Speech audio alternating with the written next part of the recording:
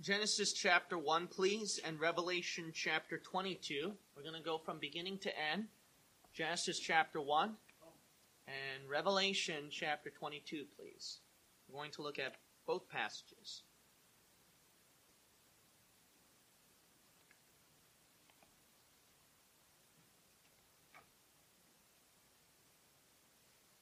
If you'll please turn to Genesis chapter 1 and Revelation chapter 22. It's good to see new people here and people returning, and as well as our regular members. It's always good to see people in church. It's good to be away from the world, right? And spend a day just serving God. All right, the Lord laid it upon my heart to go through all the dispensations throughout our Bible. And I believe that we can learn throughout all dispensations. We can learn some valuable lessons throughout all dispensations. Let us start with Genesis chapter 1, please, and we will read verse 1. In the beginning, God created the heaven and the earth. The start of our dispensation begins when God creates everything in our world. And then we look at Revelation chapter 22 and look at the final verse. Verse 21. The grace of our Lord Jesus Christ be with you all. Amen. And so it fits down with amen with the grace of our God being upon us. Notice at the beginning of your Bible, it starts out appropriately in the beginning. And then the ending of your Bible ends appropriately with amen. Let us go from beginning to the end and see what mankind can learn their lesson from throughout the 7 dispensations of God.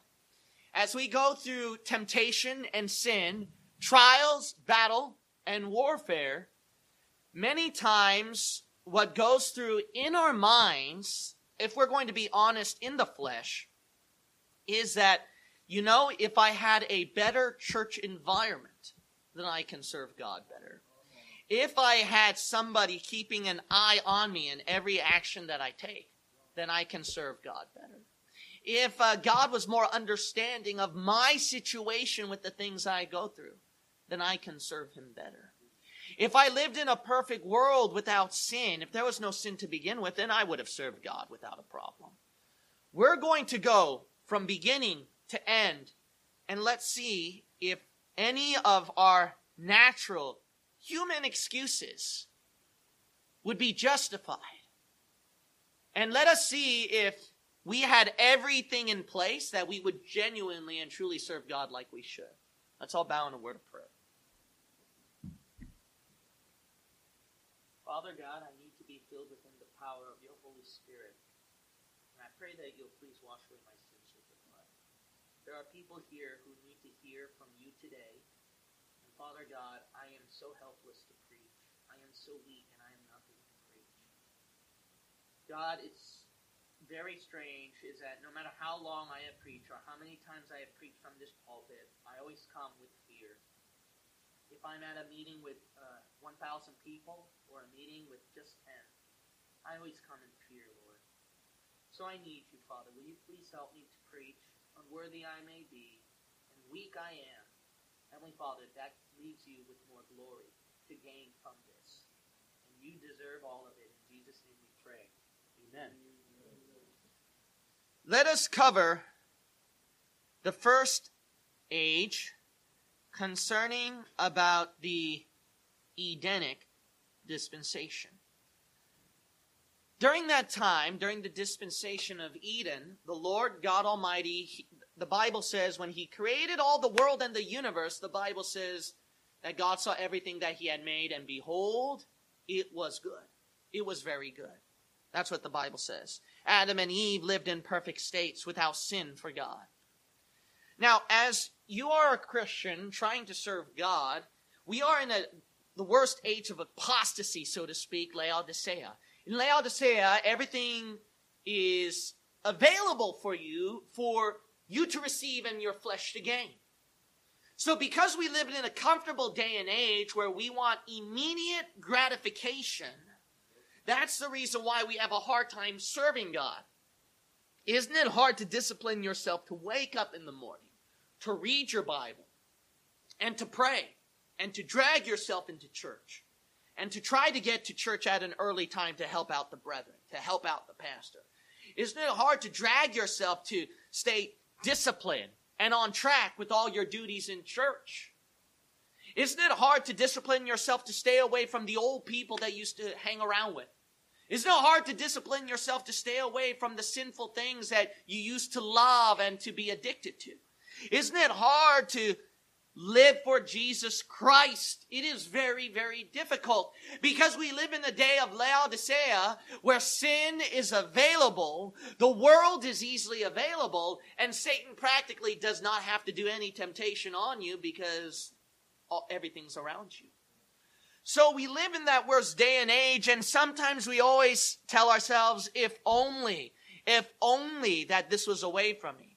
Sometimes we tell ourselves that if we were in the day and age of Philadelphia, which was the days of the Great Awakening revivals from the 17 to the late 1800s, if we were there that time, that we can more easily serve God.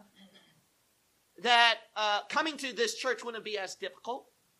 Some of you who have attended revival meetings, summer camps, and our blowouts, if only this could go on every day, then we can rejuvenate ourselves to keep serving God and do great things. What a disadvantage that we have in liberal San Francisco Bay Area. It's so hard to serve Jesus Christ, and we have every excuse in the world to justify ourselves how hard it is to serve God. But let me tell you something, is that Adam and Eve, they walked and talked with God every day. Let me tell you something, is that Adam and Eve had no sin within the Garden of Eden. Adam and Eve, they didn't know what it's like to be tempted with evil. Adam and Eve, they lived in a day and age where they didn't even have any wrong thoughts that would just pop out in their head because they didn't even experience what is wrong out there. So they were completely in innocence, and all they knew was holiness and righteousness. Adam and Eve, they lived in a day and age where everything was perfect, where there was no sin around, where there was no temptation around, where they were in a place where it was just beautiful and perfect, and all they see was what was good, the Bible says. Adam and Eve, they lived at a time, at a day and age where their bodies never knew what it was like to crave into and fall into the same old sinful habits. If we're going to be totally honest, there was only one thing that gave them the temptation. It was just one. And that was the tree of the knowledge of good and evil. Aside from that, everything was like pure holiness. In our lives, we're like, if I only had one temptation, one sin, and one burden, then I can serve God as much. But I've got like so many burdens, so many trials, so many temptations on me that is everywhere that I go. And it's so difficult to serve God. But can I tell you something, that Adam and Eve, that if you were there in their shoes, notice that God proved to mankind that man has failed God despite of the age of innocence. Despite of just one temptation sitting in the Garden of Eden. Despite of God being with them to walk and to talk with them every day, where they experience revival with God every day, that mankind has fallen. So what's the point right here? The point is that even if you had everything perfect around you, you'd still mess up in sin. Then we come over here to Genesis chapter 6. Turn to Genesis chapter 6.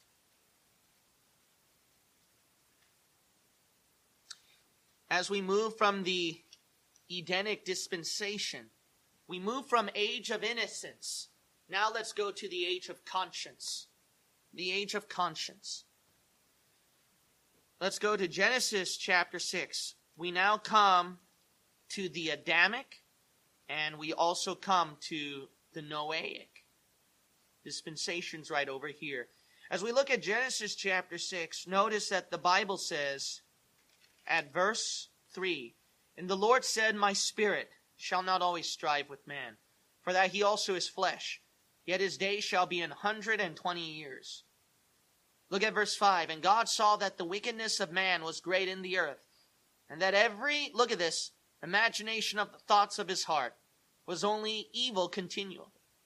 And it repented the Lord that he had made man on the earth, and it grieved him at his heart.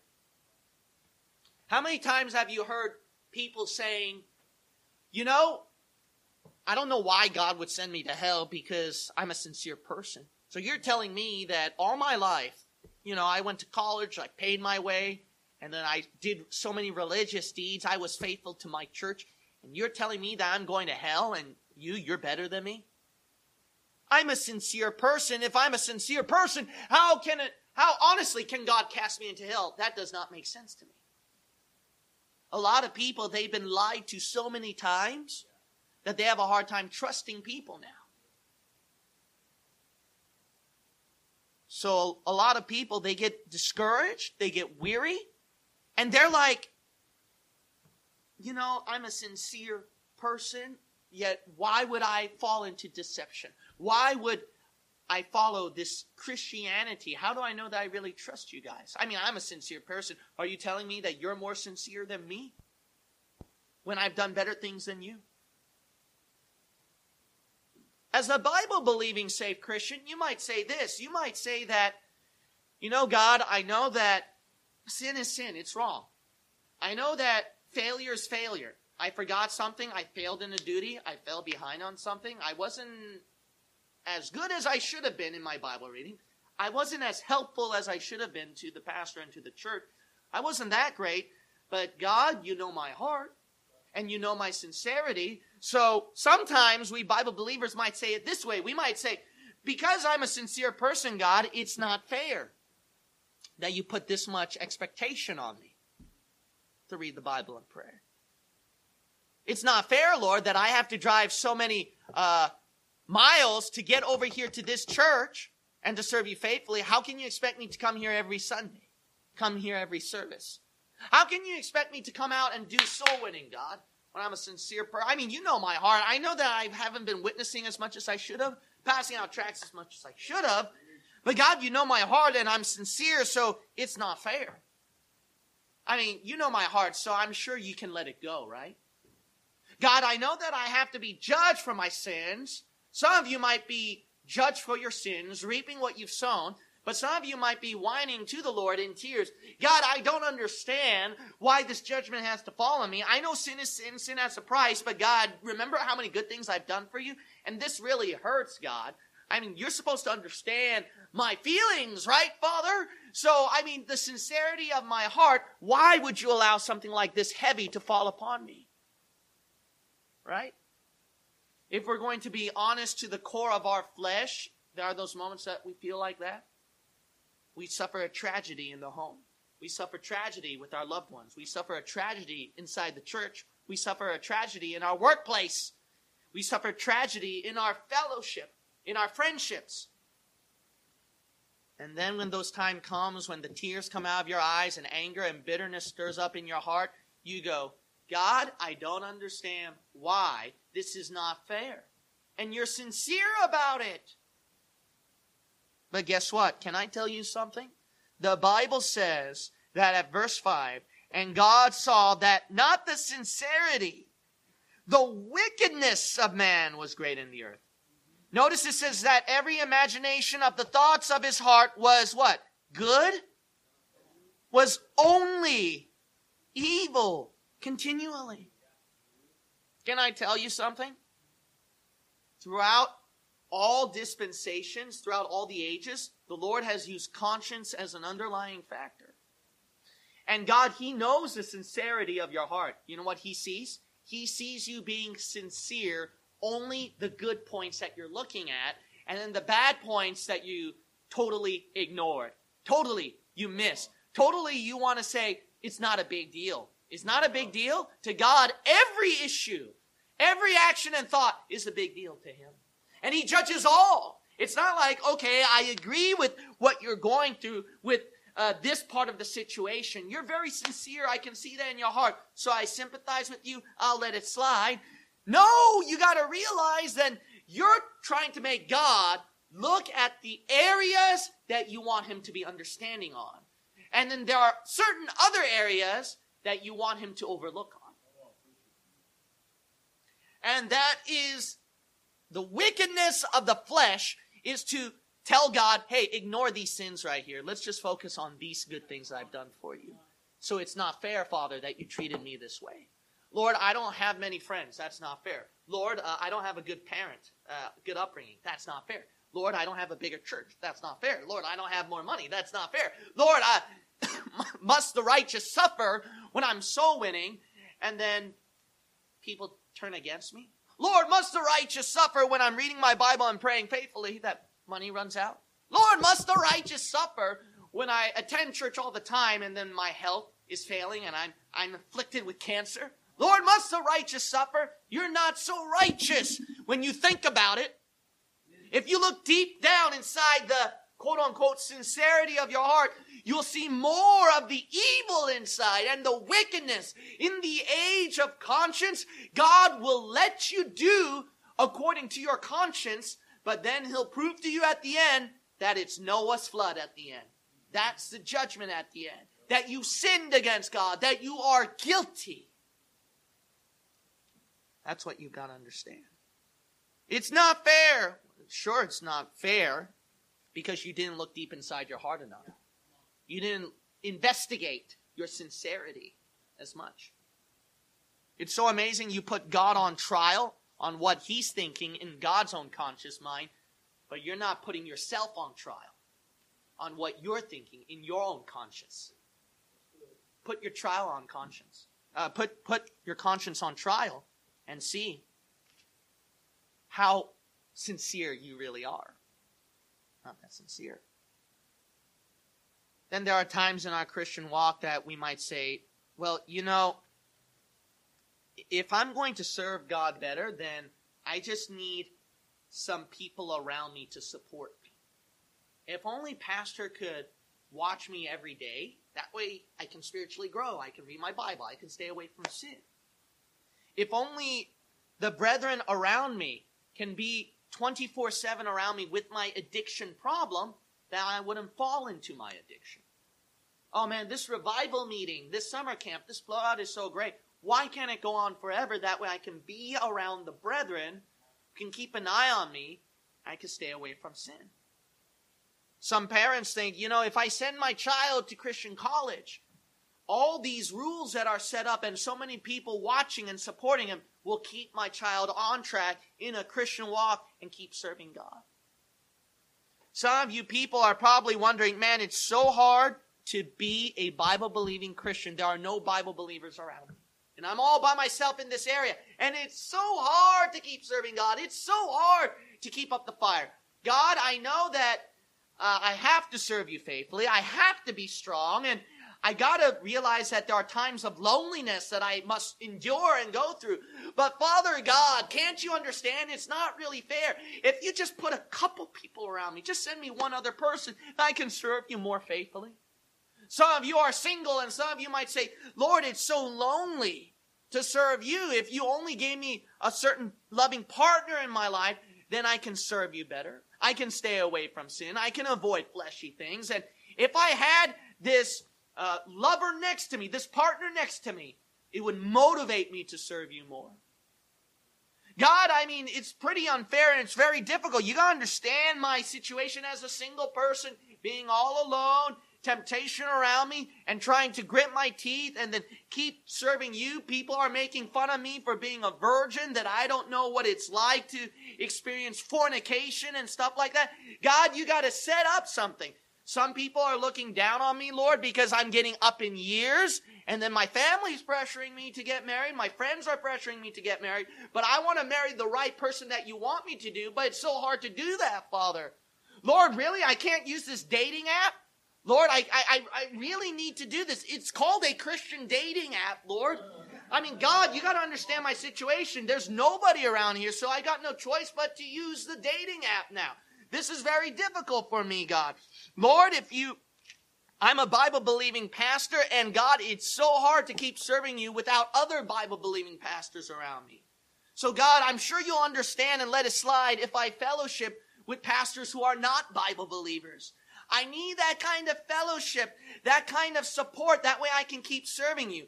Maybe I know that I should not invite this person to speak at my church, Heavenly Father. This person's not a Bible believer, and maybe he might say something wrong. But God, then I'll be all alone, and my members are just going to keep hearing me.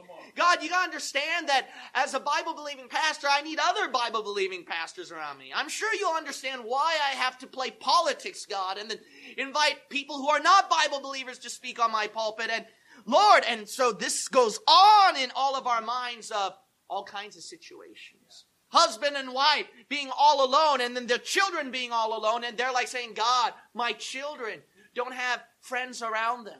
God, my wife doesn't have Bible-believing women around her. And me, it's so hard for me too. There's no group for couples around our age. There's no group for children around our age. So God, I'm sure you'll understand why I have to go to this church that is not a Bible-believing church. It's for my children so that they can have more fellowship. It's so my wife can have more fellowship. It's so that me, as a husband, can have more fellowship. Lord, if you just send people around me, then it would be so much easier. But look at the book of Genesis, chapter 11. Genesis chapter 11. Now we come to the age of human government. Human government. Let's cover the Noahic time as well, the Noahic times of the dispensation. What if you had people around you to support you that you needed? Look at verse 1. And the whole earth, imagine that you had all the earth to support you, was of one language and of one speech. Imagine they all had the same kind of communication like you did. Man, I can serve God better. And it came to pass as they journeyed from the east that they found a plain in the land of Shinar, and they dwelt there. And they said one to another, let us go to church and set up an altar and worship God, and then praise the Lord and sing hymns and run around the aisle and give a shout and weep on the altar, repent of our sins. Let us make brick and burn them thoroughly. And they had brick for stone and slime had they for mortar. And they said, let us build us a city and a tower whose top may reach unto heaven. And let us make us a name. I thought we're supposed to look at Jesus Christ, his name. No, let us make a name. Lest we be scattered abroad upon the face of the whole earth. But God wasn't pleased with that.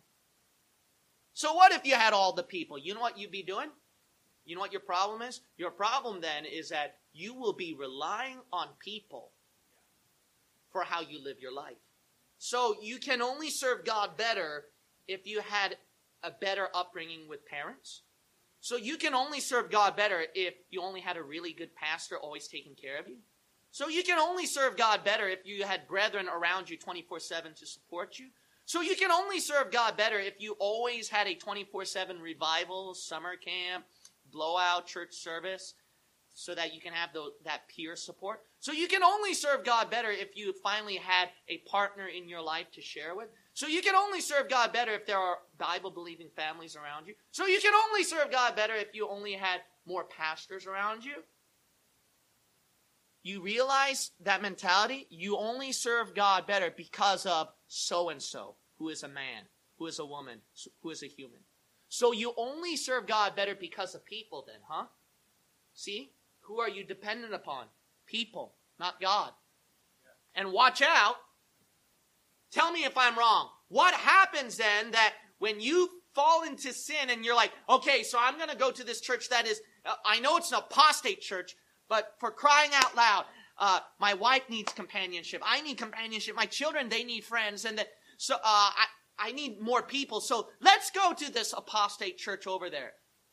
So you can only serve God better when you have people around you. Yes. Okay, then what happens when you go to that apostate church? Then you sing like them. You talk like them.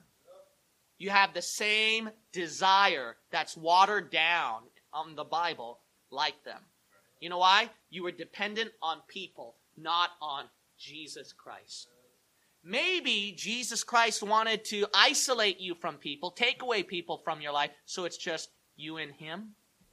Maybe he had he had your friends betray you, turn against you, so that you can isolate yourself from people, so it's just you and him.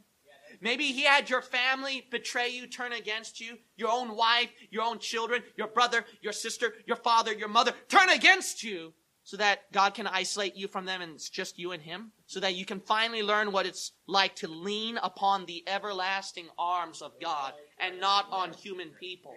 Maybe that's why the Lord, he isolated you from the pastor more and more, because he wanted to just be, hey, me and you, not, hey, pastor, help me out.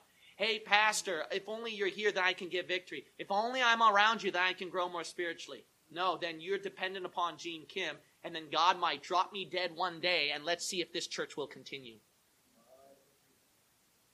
See, dependent upon people. You know what I will do if everyone leaves? You know what I'm going to do if my pastor dies out? I'll tell you what I'll do. Sing hymns, preach on the streets, knock on doors, pass out tracts, read my book, pray on my knees, and just have my own worship service with God.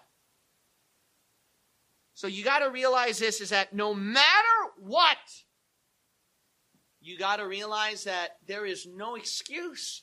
People is not an excuse where you can serve God better. That is never the case. Some of you might say, well, you know, if God was only more understanding of my situation and realize that, God, I could use a little blessing here and there. You know, God, it's so hard serving you faithfully without you rewarding me, without you answering my prayer. Sometimes we want that, right? We want an answered prayer in our lives when we've been praying for years. And then because there's nothing going on, maybe that's why we slow down and backslid in our prayer life a bit.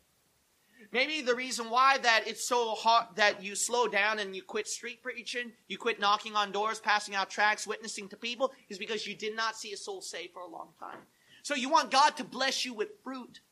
Pastors, they quit and close down churches. Why? It's so hard to keep pastoring a church because no one will come. Members keep turning against the pastor. And because of that, God does not send in fruit to that pastor's ministry. And that pastor's like, God, if you would just keep sending the people, I would not have quit the ministry. I would not have closed the church. Perhaps if the Lord just blessed you more physically with riches. Some of you are young people, and you young people say, well, if God met my desire right here in my youth age with some kind of, I mean, it's not a sinful thing, but some kind of physical or worldly blessing that I can enjoy, which is not a sin. If the Lord gave that to me more in my life, then I can serve him more faithfully. That's why it's so hard for me to have the right dressing, to have the right music, to abstain something that I should not be watching. It's so hard to stay away from the wrong crowd because all my friends, all my peers are having a good time. They're dating, they might be dating a worldly lost person, but me, I've got nobody to date. And that's the reason why I have no choice but to fall into that. I know that church is not a Bible-believing church, but for crying out loud, that Christian church is better for me as a young person rather than a lost worldly person. So I'm sure God will understand me as a young man, a young woman, a teenager, that I go to that apostate church. I mean, they're Christians, right? They're Christians. I mean, they all read the NIV and they say James White is their idol and their God, and then they're speaking Greek and Hebrew, and they're teaching weird stuff on Calvinism, but hey, who cares about that? We all love Jesus Christ, right? So, I mean, if God really blessed me with a church, with people who love me, if he blessed me and promised me that kind of church, I would not have left San Jose Bible Baptist Church because of somebody was mean in here. They were too hard and direct, and that Christian church might be apostate, but they were more loving. So I'm going to go to that church. So you think you can serve God better than in a Bible-believing church if we were more loving? If God promised you more love? If God promised you more physical riches, more worldly possessions? If God promised you with fruit that you can finally experience in your life? So that will motivate you to keep praying, to keep pastoring the church if he finally promised you and blessed you with fruits? Look at the book of Genesis, please. The book of Genesis. Look at chapter 12. Chapter 12, verse 1. Let us cover the age of promise now. Promise. The Abrahamic covenant. His dispensation. Genesis chapter 12, Verse 1. Now the Lord has said unto Abram, Get thee out of thy country, and from thy kindred, and from thy father's house, unto a land that I will show thee. Jesus Christ told you, separate from that wicked stuff. Separate from the world. And then what did he promise you at verse 2? And I will make of thee a great nation, and I will bless thee, and make thy name great, and thou shalt be a blessing. Okay, God, I'll separate from all those wicked things, the world and all that, if you will bless me with this. Sure, I'll do that. But then, okay, look what happens now at verse 10. So Abraham should serve God faithfully, right? I mean, he's going to get that blessing. He was promised. Verse 10, and there was a famine in the land, and Abram went down into Egypt to sojourn there, for the famine was grievous in the land. What? He went to the world. Egypt is a representation of the world. And Abram went back to the world. You know why many of you Christians fall back into the world? Even if God promised you his blessing, you'll still return to the world. Oh, if God only promised me this and this and this. Yeah, he did with Abram. Guess what? With Abraham, still went back to the world. If God promised you with blessing and fruit, you will still keep messing up. You're still going to sin. You're still going to slow down your Bible reading and prayer life. You doubt me? Let's prove it right now. How many of you don't have to raise your hands, how many of you had an answered prayer in your life? How many of you finally was blessed by something from God that he only gave to you, but he didn't give to anyone else? All right? Can you think of them? Please be honest. Did God answer your prayer on something, blessed you with something? If he did, I would like to ask you this question. Did you serve God as faithfully as you should now? Maybe did your spiritual life get worse now maybe? Because God spoiled you? Is your spiritual life still slow and the same after God blessed you? After God answered your prayer? See, it doesn't matter if God gave you his promise, promised you his blessing, promised you his fruit, and gave you his promise to help you. You'll still mess up.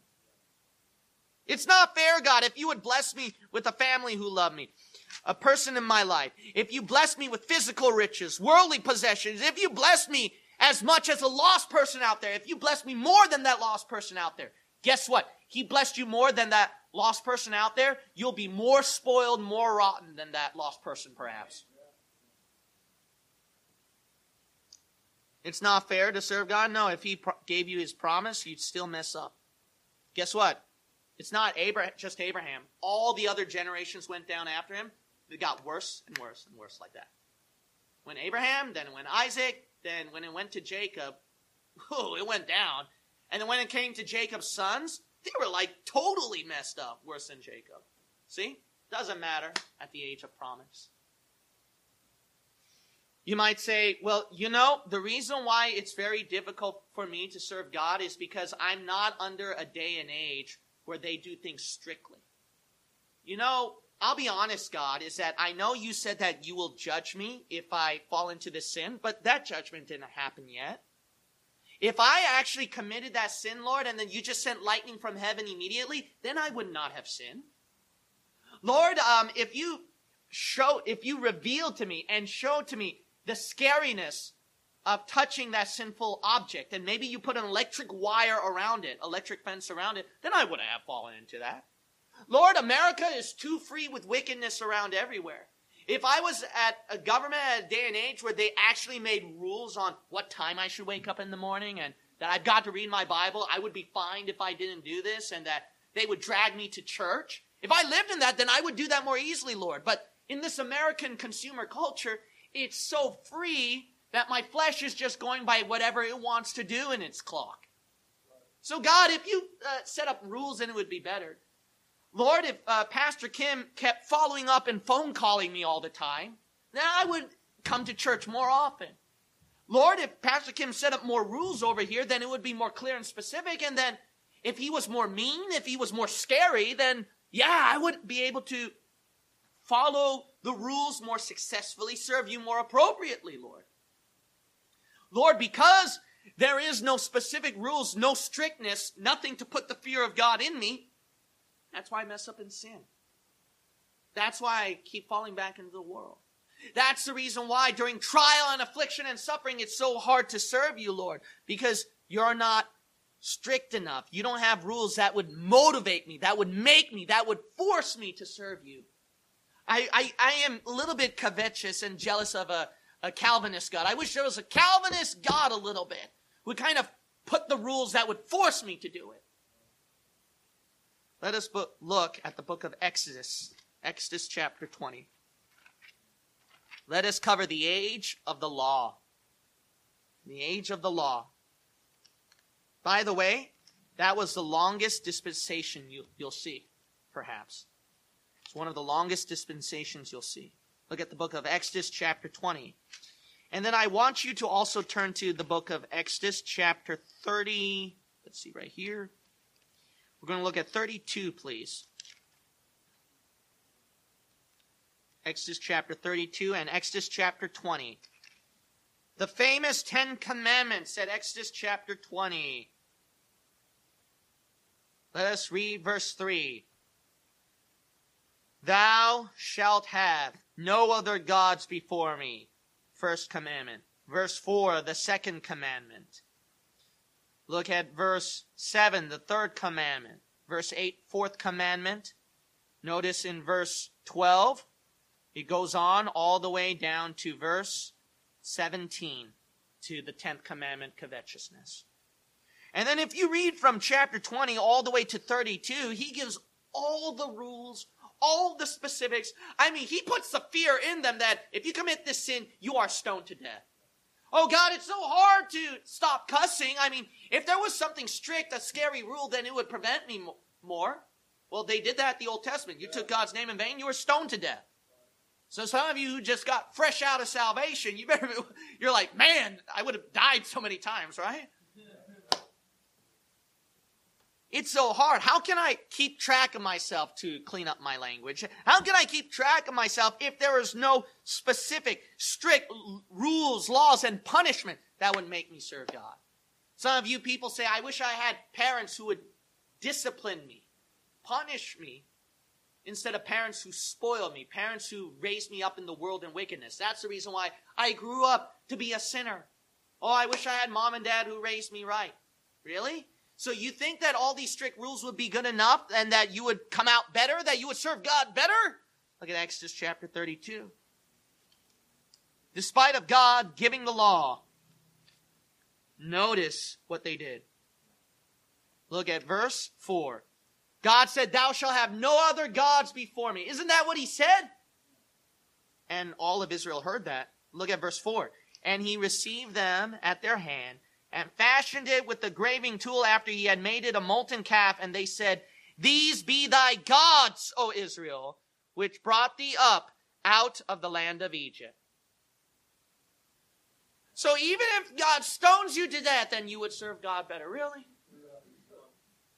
If God put all these strict rules and punishment and people in your life that would force you to serve him, you'd serve God better? One of the longest dispensations is this age of the law, the Mosaic covenant. And guess what? They keep messing up. They mess up. I mean, there's no fear of God in their eyes. Like, you'll be stoned to death for doing that. Who cares, you know? Didn't work. It's not fair, I know, that you're living at a day and age where everything is free, and you think you can serve God better if there were more rules in your life, if there were some people who forced you, put the fear of God in you, put strict punishments. I mean, if I made a rule, and it has to be law, that your hand will be cut off if you don't read 3 chapters of your Bible tomorrow, everyone will start doing it, you know. And then a lot of people will get mad at the beginning, but some of you will thank me. Man, I read through the Bible finally. Thank you, Pastor, you know. At the end, you would be saying that. But see, the thing is that we're not living at that day and age. And even if you did, you'd still sin against God. Still slip up somewhere. You might say, well, you know, if God, you know, understood my situation, my dilemma, and would make certain exceptions in my life, I know that God, he has to maintain the law and he has to be strict. but if he just gives me this particular exception in my situation, then I can serve him better. I'm not asking God to answer all of my prayers to motivate me to serve him, but just this prayer exception. If you would answer it, Lord, then I can serve you better. Lord, I know that if you gave me all the world and all the friends in my life, that would not motivate me to serve you better. But if you just make this one exception of this one friend in my life, this particular family member in my life, it would help me to serve you better. I know that Pastor Kim, he's a man and he makes mistakes and he can't do it well. But Lord, if you just make him just do this part well. If he didn't say this offensive thing to me. If only you just improve his mood and his character a little bit. Just do this exception, then it would help me to keep coming to church and serving you better. I left the church because of that thing, you know. I'm not asking that church to be perfect, but just that one thing. If there was that exception on that one thing that they would fix, then I would not have left the church. Let's look at the book of 2 Samuel, please. 2 Samuel. Let us cover the Davidic covenant right here. The Davidic covenant. And we're going to cover 2 Samuel chapter 12, please. 2 Samuel chapter 12.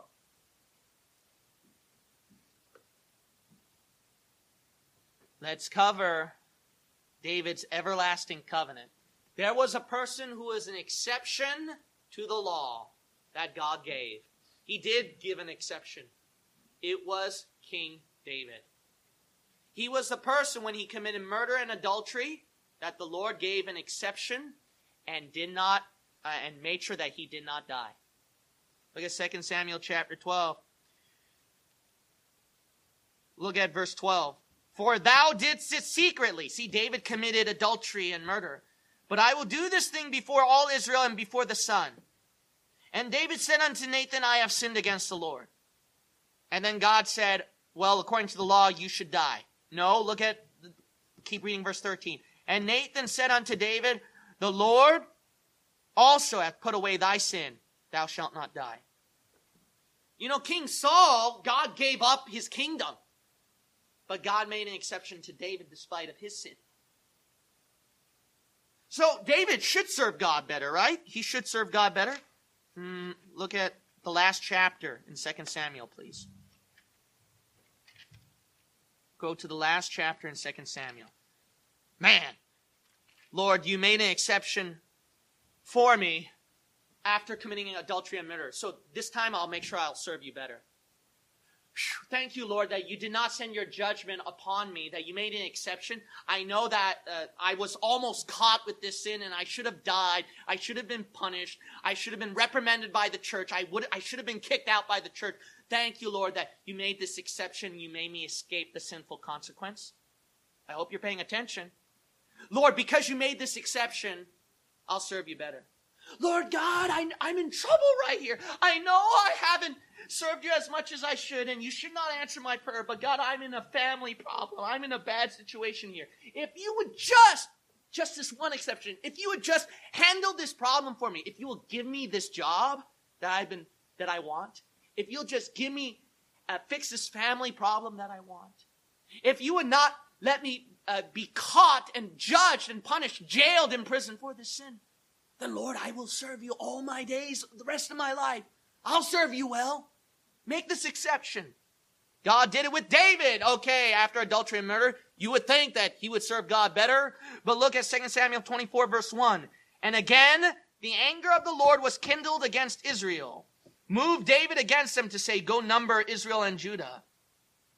Notice that the Bible says right here at verse 3, and Joab said unto the king, now the Lord thy God add unto the people how many soever they be an hundredfold, and that the eyes of my Lord the king may see it.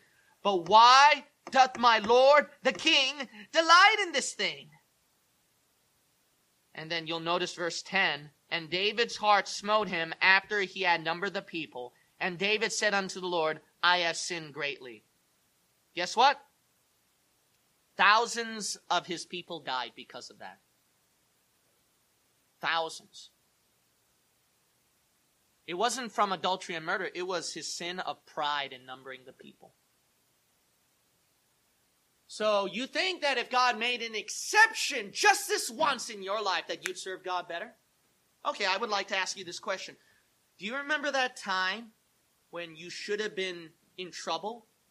And then you probably made this statement to God, God, if you would take me out of this, I will come to church. I will serve you better, improve my Christian walk. Can you remember that time? All right, I would like to ask you this question now. Once God pulled you out of there and made an exception for you, did you serve Him better now? Did your spiritual life improve now? Guess what? Oh, it's not fair, God. If you just make this exception, then I'd serve you better. No, if He made an exception, you'd expect more exceptions out of Him, and you'd keep sinning. You might say, well, if God was totally understanding of my situation here. Okay, I know that I've sinned. I know that I messed up. And I got to serve Him 100%. But let's be honest, I'm not 100% perfect. God should understand what flesh feels like. Do you know what it's like to be born in a bad environment? You all get down on me and judge me for falling back into this drug addiction. But you don't know what kind of home I grew up in. My parents abused me, and then I was in a bad environment. I was with a bunch of gangs, and that's why I can't help but fall into drug addiction. That's why I can't help but fall into anger issues. I know that I'm a burden to the church, and that the way that I say things or the way that I act toward people, it may burden them and drive them more away. But they don't understand what kind of situation I came in. I have some health issues, some mental issues. I grew up in a bad home environment that didn't help me right with people, function right. Unless you understand the situation that I'm in, then I would have been a better person. I would have served God better. I mean, do you know what it's like? You don't know what it's like.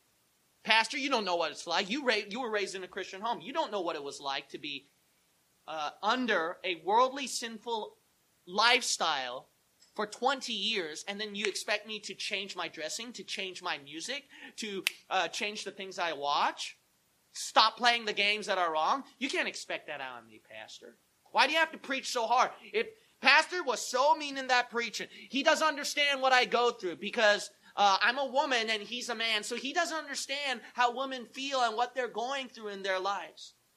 Oh, Pastor doesn't understand what I'm going through because although I'm an addict, he never knew what it was like to taste even a drop of alcohol. So how is he supposed to know what it's like to fall into addiction? He's so hard about that preaching. I don't get it. If only you understood. So, if only God truly understood how you felt, then He would probably let a lot of things slide, right? Probably let it go. Yeah, I think God would. He would understand why I keep doing this, what you call worldly thing or sinful thing. I think He would let me do it if He understood what I was like, if He went through my situation. Look at the book of Matthew, chapter 1. Let us come to the age of grace. Matthew chapter 1. For time's sake, we're not going to look at Hebrews 4, but you know what Hebrews chapter 4 said? Hebrews 4 said Jesus Christ was tempted in all points like as we are, yet without sin. By the way, doesn't God already know everything in your life? So yeah, He understands. Didn't God taste what it was like to be a man? He knew what it was like to experience poverty. He knew what it was like to experience homelessness. He knew what it was like to be single. He knew what it was like to be mocked, criticized by His own people, by His own family. Matthew chapter 1 verse 1, the book of the generation of Jesus Christ, the son of David, the son of Abraham. See, He came from a human line. Yes, He understands. God understands. And guess what? He knows the life that you're living in, what thought you thought of, what you're feeling inside your heart. And guess what? Sin is still sin. Guess what? Jesus came out clean. He conquered the sin, the addiction, the temptation, the trial, the suffering. Did you bleed yet? Did you bleed yet? Did you shed blood in your trial? No. So there is no excuse where you think that God has to understand and be more easy on you. Jesus Christ conquered death and hell, went through the cross. If he can do it, you can do it. Oh, if God only understand, no, this is my limit. I can't do it. I can't do it. It's so hard. Oh, I'm panicking, and God's got to understand my situation. This is too difficult. Oh, I can't breathe anymore. Oh, this is so hard. I'm going to commit suicide. Relax. You're being over dramatic. Wow. You know what your problem is? Your problem is that, well, this church is too hard. It's too hard. Serving Jesus Christ too hard. No, in the age of grace, God has been gracious. We're saved by the blood of Jesus Christ. We don't have to do any work ourselves, and Jesus paid it all. And in that age of grace, God's understanding, where even if you sin in the future, you'll still go to heaven. Guess what? You still mess up. You still sin, and you're probably worse than the people at the previous dispensations. He's given you so much grace. And that's why lost people of different religions who think they have to do good works for heaven point their fingers at you Baptists and say, you Baptists think that you have a license to sin and still go to heaven. So you think if God was more understanding, more gracious, and you'd serve him better? No, you came out worse. How about that? Some of you might say, well, if God really showed me how wicked and how evil that sin is, then I wouldn't touch that sin. If God showed me how evil the people I hung around with, then I wouldn't hang around them. The church is a Christian church. They love Jesus. Why would you criticize them, Pastor? Unless I really see the evil in them, then I won't attend that church. The atheists, those homosexuals, those liberals, nice people. They were the ones who let me cut them during traffic. Not this Baptist Christian who just keeps cutting in front of me with his car. So I don't know why you criticize them. Unless I really see the evil in them, then I can become a Bible believer. Then I can agree like you. Then I can serve God better. If I truly saw the evil of skipping Bible reading, how much it pleased Satan and hell that they won a soul in hell just because I neglected to give that person a tract, then I can serve God better. Let's look at the book of Revelation, chapter 13. Revelation 13. We come to the tribulation. And guess what? God reveals the true evil of Satan's world to all the world. And do they serve God? Look at Revelation 13:4. Look at this. And they worshiped God once they saw the evil of the devil. They worshiped the dragon which gave power unto the beast. And they worshiped the beast, saying, who is like unto the beast? Who is able to make war with him? Did you read Revelation 16, verse 11? It says, and blasphemed the God of heaven because of their pains and their sores, and repented not of their deeds.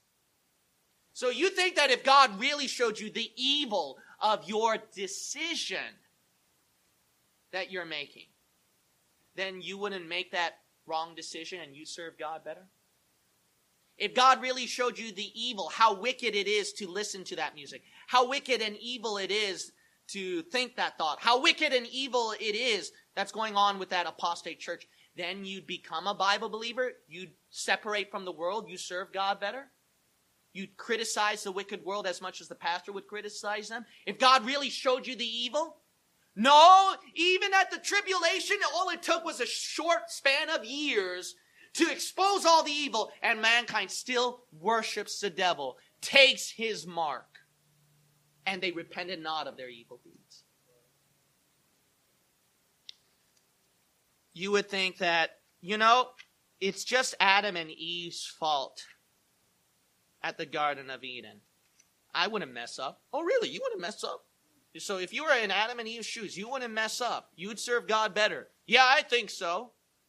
So if I lived in a perfect world, if I had no sin in my body and etc., then I can serve God better. I don't know why God wouldn't do that. Look at Revelation chapter 20. Revelation 20. Let us come to the millennium where everything is perfect. The Garden of Eden restored. And this is all the billions of people, which will number more than the people today now as they grow. Look what happened. Revelation chapter 20, verse 4. And I saw thrones, and they sat upon them, and judgment was given unto them. And I saw the souls of them that were beheaded for the witness of Jesus. Let's skip down to the second part of verse 4. And they lived and reigned with Christ 1,000 years. But look at verse 9. And they went up on the breadth of the earth, and compassed the camp of the saints about, and the beloved city. And fire came down from God out of heaven and devoured them. Look at that. At verse 9, the people lived at the billions of people who said, and the atheist professors who all said, well, it doesn't make sense. God punishes the whole world because of Adam and Eve's fault when it was not even my fault.